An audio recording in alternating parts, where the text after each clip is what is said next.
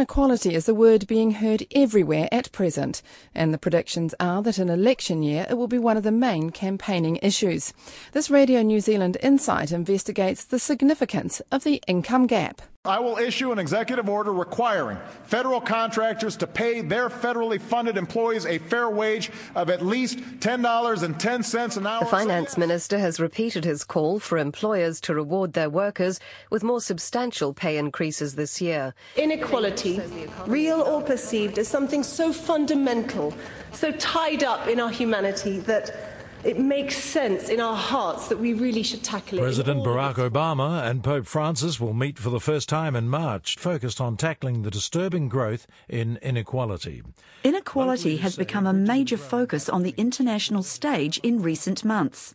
It's also gaining traction in New Zealand. Wellington's Wesley City Church Choir at the Carols for Our Cleaners evening in the Capital Civic Square at Christmas. The event was to encourage Wellington City Council to put into practice its proposal to pay its lowest income workers the so-called living wage of $18.40 an hour. A living wage council will make a huge difference in the lives of low-paid cleaners and their families. It will set an example for the cities and other cities in New Zealand. A council cleaner who would just like to be known as Angela made this appeal. The time is right to value the work of cleaners and end the poverty wages. Thank you very much. Angela is looking forward to buying fresh food, affording a doctor's visit and actually seeing something of her children. Just be so good to spend time at home with your family more often than we do. So we work night shift, day shift, won't have to do that anymore, which is really exciting. I'm Penny Mackay, and this insight considers income and wealth inequality in New Zealand and asks, is it a source of motivation or of despair? And what you can see very clearly is that in the last 30 years, the gap has widened hugely, not just between top and bottom, but between the top and everybody else. The journalist Max Rashbrook at a recent debate about inequality at Victoria University.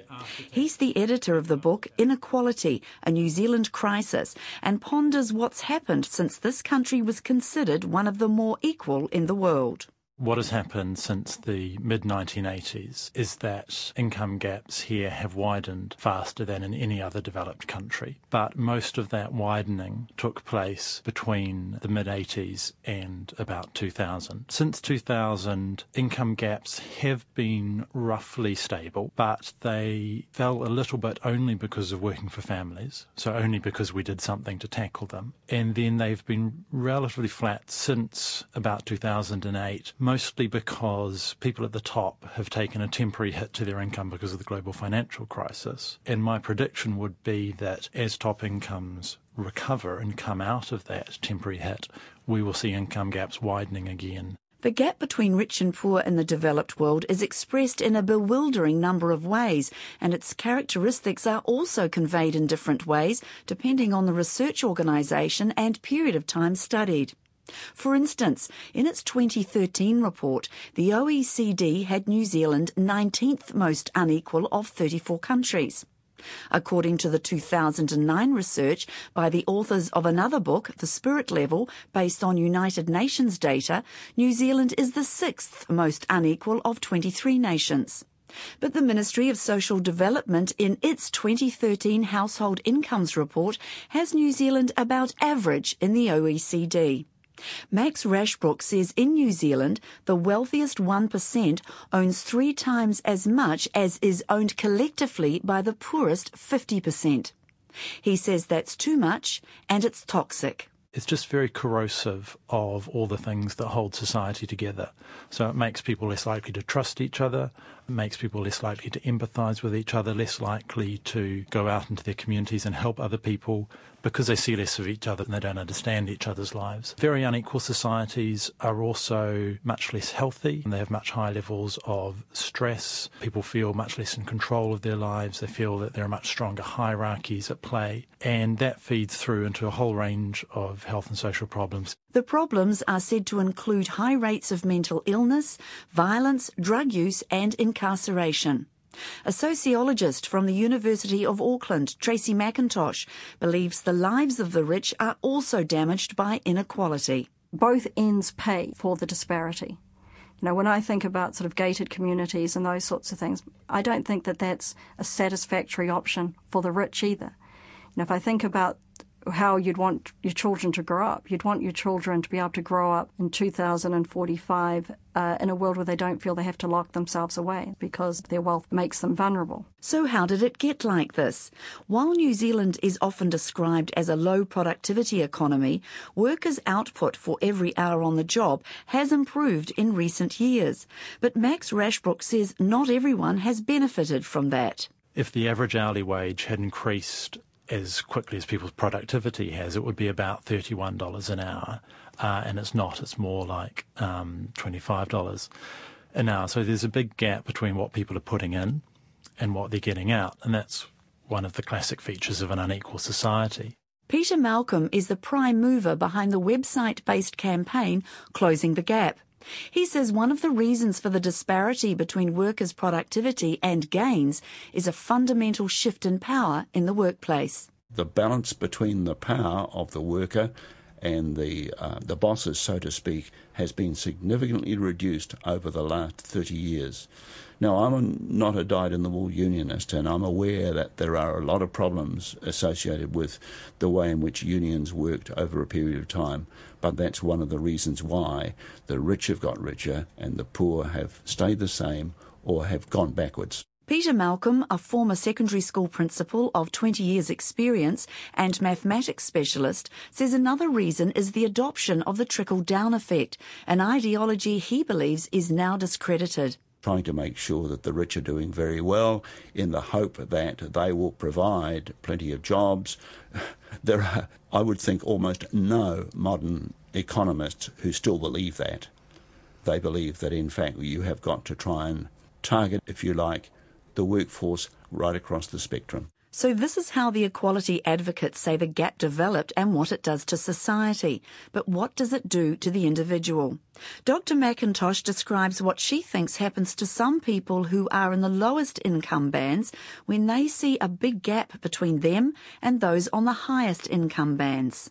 There's a deep sense of, even in some of our youngest people, a sense of shame around their particular position, a recognition that we live in a society where income, for example, is equated with a whole range of very positive values, and that if there's that disparity, then you have these much more negative values which they then inhabit. Dr. McIntosh says the perceptions of how we are doing are largely formed by how we think others see us. The number of young people who tell me that they're dumb, where the evidence is very clear that they're not, and that they're also surprised that I will reject the notion that they're dumb. I don't know how many people have said that to me. Many, many people have said that to me. And why are they saying to you, I'm dumb, if the evidence shows that they're not? The evidence is shown on those one-to-one where we're actually doing sort of work together that would definitely demonstrate it. But their actual experience of, say, going through the compulsory education system is that largely they have been seen as dumb. The expectations for their success have been quite low.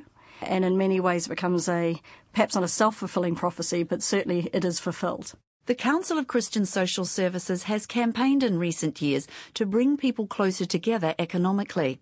The Council's policy advisor, Paul Barber, argues that poverty isolates people from mainstream society. That kind of exclusion leads to people turning on themselves and those around them. That can be in physical violence, but it can also be in mental health through your own loss of self-esteem. And the experience of those who work with the most vulnerable is that the sense of hope is vital. And in a more equal society, you can hope to move ahead in life. Max Rashbrook agrees. He says in a more equal country like Denmark, less than 20% of an adult's income can be predicted by what their parents earn. In the very unequal United States, 50% of someone's income can be predicted by their parents' income. If you're living in a more equal society, the difference for you as a child growing up in poverty is that there are a lot more ladders out of that condition. In a more equal country, Because more people feel like they have a stake in the common good, the society is more likely to invest in the collective things which benefit everyone. So more equal societies tend to have better quality public services which are available free of charge, so everybody can benefit from them. Good afternoon, Business New Zealand, Kavita speaking. But not everyone believes social mobility is difficult in this country. The Chief Executive of Business New Zealand, Phil O'Reilly, says a little bit of inequality is good because it provides an incentive to work hard and move up the ladder. Where it becomes worrisome is if it means that people are forever excluded from making the right choices, and they're forever excluded from ever being able to move up the income ladder. And I don't think that's the case in New Zealand. In fact, in the last decade or so, inequality's been trending down. We're actually less unequal than we were 10 years ago. And given the fact that we've got wonderful institutions in New Zealand like a free education system, free access to justice, an uncorrupt society, these kinds of things, they all tend to mean that you've got the capacity to move forward, all things equal, if you make the right choices. But Tracy McIntosh says New Zealand is not a place where people have only to make good decisions to move out of poverty. Using schooling as an example, she says perceptions work against people of low income. Middle class, upper middle class children who are perhaps not meeting sort of the academic levels that they should, it is much more likely, I'm not saying it's always going to happen, but it's more likely that it's seen that they're bored, that they're not being extended enough, that in fact they might even be gifted. So we need to be doing more for them. If we're in a really low socioeconomic area and there's one child that's known to be from a lower socioeconomic one in, say, a mid-range decile school and is exhibiting exactly the same types of activities, it's much less likely that that child will be seen as gifted. It's much less likely that that child is going to be seen as slow, non-responsive, not fully engaged. Very unlikely that that child will be put into an extension program. But there are those who say focusing on the gap between rich and poor is a distraction from the urgent need to address poverty in and of itself. Matt Nolan is a senior economist with the analysts Infometrics and believes much of any gap can be explained like this. Some people really want to buy lots of things, and so they will work really, really hard to do that. Some people don't care about material things nearly as much and really don't like working. So they'll want to work a lot less, to just get enough to go and relax and enjoy their leisure time more. And appreciating that difference is a positive thing, but that's one thing that will keep an income gap existing in society. When we see a gap, it's not just the result of injustice. We care about injustice and we care about well-being, but we're convoluting the gap with that. Mr. Nolan believes the stress associated with being poor is more a case of low-income New Zealanders struggling to catch up to wealthier ones. These more impoverished people say, I want to keep up with the Joneses. I need a bigger house. I need to put myself in debt, put myself under stress, and find myself in mental duress. In the end, I have trouble looking after my child, looking after other people in my community and family because I'm under so much stress. And you hear that and you feel empathy. We know people like that, and we know that goes on. However, it's not the result of inequality. That comes from the fact that we're trying to keep up with each other. The Minister of Finance, Bill English, is also impatient with a narrow focus on any gap, but he says the government is doing plenty to help people who are at the lower end of the income spectrum. He's frank about past government failure in addressing poverty. For years and years, actually, central government has found it quite difficult to have much impact at all on criminal offending, on long-term welfare dependency, on vulnerable children. And often our spending is simply new programs designed to make up for failed programs in the past. And there's been a lack of transparency and often a lack of honesty about the limited effectiveness of government intervention into dealing with drivers and causes of poverty. So we're trying to be much more transparent about that with publishing results we're trying to achieve and drive much harder on public services demonstrating effectiveness with its interventions. Mr. English says since the tax changes of 2010, households earning less than $60,000 a year, and that's about half of all households, receive more in government support than they pay in income tax. But Ganesh Nana, the chief economist at the business and economic research company Burl, says those government interventions form an albatross around the necks of middle and upper income New Zealanders and damage the whole economy. If a significant proportion of the workforce are unable to contribute, that actually hobbles the ability of the economy as a whole to generate jobs, generate products, generate services, generate wealth. So what you're saying is that the higher income people are also affected by inequality, even though they may not realise it? Yes, because those higher income people are actually contributing to the upkeep of the people at the bottom of the ladder, or the people who have missed out is probably a better way of putting it. We've got a society here that believe it's not appropriate to leave those by the by, so the higher income earners are paying for it. Bill English says the government is determined to create an economy where employers are willing to take risks on hiring people. He says this is particularly important when countries like India and China adopt policies to raise millions of their own people out of poverty, putting pressure on New Zealand jobs. Our response to that is to work on having a resilient economy where people can shift around to different jobs, different skills, as those global, external and uncontrollable pressures come to bear on our income distribution. But the editor, Max Rashbrook, says the more equal countries did not wait to have a thriving economy before pursuing income equality. They invested first. If you pay people better, they're more productive, they deliver more value, and it goes that way around. You have to put the investment in up front if you're going to reap the rewards later on. And the countries that have had strong economies and greater equality, they have taken those decisions. They didn't have a long period where they were incredibly unequal and generating huge amounts of growth, and then they thought, oh, let's close up some of those gaps. It's the other way around.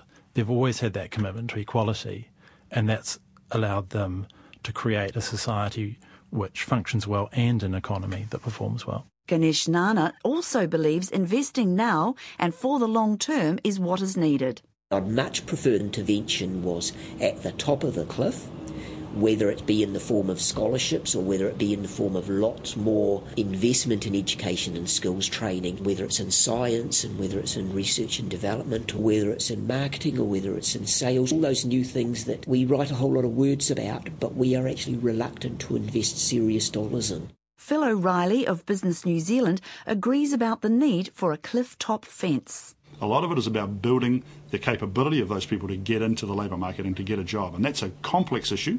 It's about taking an investment approach to their skills. It's about having an awful lot of, if you like, help and care around them and the employer if they do get a job. It's about staying with them for a period of time to make sure that they get into the work habit again. And then it's about making sure that the other responsibilities they have in their lives, kids, parents, grandparents, whatever it might be, are also looked after, and there's some pastoral care around that as well. So this is a complex issue, those kinds of interventions that you need to make. They're expensive, but I think we can all recognise if you make them, you get a big payback in society as a result of people actually getting on the job ladder and doing something with their lives. There are advocates of wealth redistribution who say a tax of 45% on the very rich would reduce the income gap, as would death duties, a capital gains tax or a tax on financial transactions. But the economist Shamabil Jacob says just hold on a moment with those ideas. Most of the taxes are paid by the top third of workers. The bottom two-thirds are net receivers of transfers. So what we're saying is that we want to have even more of the money going from the rich to the poor. It's a societal choice that we have to make, and it's really up to us, and it's a political decision, not an economic one. Because if it is an economic one, what we're voting for is there is less reward for effort and innovation. But Max Rashbrook supports the idea of requiring the wealthy to contribute even more in order to create a more even society. People do work really hard and people do take risks, but everything that people do is reliant on what society has provided for them. You know, the kind of the common store that we have built up over generations of effort by millions of people. We're all drawing out of that common store. And if you've, kind of been able to extract more income from that, it's only fair that you put back into that more than other people in order that that common store keeps on being replenished and everybody can benefit from it in future generations. Ganesh Nana says a tax on wealth is possibly even more important than that on income. Wealth is one of the main drivers, I would argue, of the inequality that gets embedded in the system over the long haul. Are you talking about inherited wealth? Inherited wealth or even accumulated wealth, whether it's accumulated over a lifetime or over generations. The more we have wealth inequality, then the more the inequalities get embedded in the system. There's no doubt anxiety about inequality is increasing. Paul Barber from the Council of Christian Social Services says there's evidence of growing support in New Zealand for a more equitable society. It's been interesting to see that a recent Roy Morgan poll that's been conducted over the past 2 to 3 years, asking people what is the most important problem facing New Zealanders. Back in 2011, when our program began, about 4% of the people interviewed in the survey named the gap between rich and poor and poverty as their most important problem. In July, when asked exactly the same questions, it was up to 15%. It's moved ahead in people's awareness and consciousness, ahead of things like cost of living, unemployment, economy, crisis and recession. And that increased anxiety about inequality is in part responsible for the living wage movement arriving in New Zealand. Born in the American city of Baltimore in the early 90s, the campaign has spread to many cities in the United States and a number of areas in Britain. Researchers here settled on $18.40 an hour as the amount needed for a family of 4 to have basic participation in society, with one parent working full-time and the other half-time. While paying the living wage is a voluntary act, the campaign's convener, Annie Newman, says with 500,000 New Zealanders not earning a wage sufficient for them to participate properly in society, it's only fair for most organisations to consider it. We need to look at all those businesses that can pay and currently don't. We've had a major bank announcing $1.3 billion profit, and that's an enormous amount of money. Now, all banks in New Zealand are paying their cleaners somewhere around $14 an hour. This is unacceptable. Almost 80% of families earning below the so-called living wage are either single adults or couples with no children. That makes the living wage an extremely poorly targeted intervention. Bill English told Parliament at the end of last year that the economy must be sufficiently robust so employers can pay the living wage. Annie Newman says he's missing the point. Part of the reason that we argue there is a need for a living wage is that people do not have enough money in their pockets to spend in the local economies. We have very weak local economies. If we pay people more money and they spend their money locally, then local businesses thrive, and that helps to create a much more vital economy. On January the 1st, Wellington City Council became the first in the country to introduce a living wage for 450 of its employees, and Auckland City Council may well follow later this year. But Business New Zealand's Phil O'Reilly says the policy is a very poor one. The living wage is based on the idea of a family of 2 people with 2 kids. And it's incredibly poorly targeted if that's what you want to help, because most families are not 2 parents with 2 kids. It also says we'll pay everybody the same living wage whether they live in Auckland or Gore or Invercargill. And we all know that the living costs in those cities are very, very different. And thirdly, it says we'll pay everybody this living wage when we know that actually many of the people earning the minimum wage, or certainly a big cohort of them, are actually in high-income households. They're, for example, students working minimum wage jobs, working but otherwise in quite wealthy families. The better way of doing it is to say, let the market play out. The economist Shamabil Jacob agrees, saying the living wage could mean businesses employing fewer people. To him, the key to narrowing the gap is education. The biggest equaliser is education, because with education you have access to jobs, to social mobility, to be able to look after yourself. And it's not just about economic outcomes. It's also linked to health outcomes with all of the social things as well. Ideally, you would do something about housing segregation. I mean, if I could wave a wand, that is something that you would be tackling. But at the Council for Educational Research, the chief researcher, Kathy Wiley, says children from areas where there is a concentration of low-income families do not always have access to the good education that their well-off peers do. There's really strong research internationally about the advantage of kids attending schools where there's an even social mix. And what that means is that you're not having the concentration of kids from poor homes in one school that we have got in New Zealand now, because we have got housing in separate areas, so that kids from very poor homes are likely to be mixing only with other kids from poor homes. And when they're coming to school, they're coming with less of the experience with the sorts of things that schools do. It's harder for them to latch on to the formal learning situation. You'll find that the teacher's job is harder in those schools, and the kids aren't getting the same learning from their peers that they would if they were in schools that were more evenly mixed. Dr. Wiley says the additional funding the government gives to low decile schools is not enough to close the gap. One American study, she says, indicates that such schools need to be funded 40 to 100% more per student to be truly effective. Closing the Gap's Peter Malcolm says whatever investment the government makes in narrowing that gap will make for a happier and more robust society. If we had a more equal society, our per capita spending on things like health, police, security systems would be significantly reduced in government spending if we had a much more equal society, which means lower tax rates, which means more money in the hands of lots of people.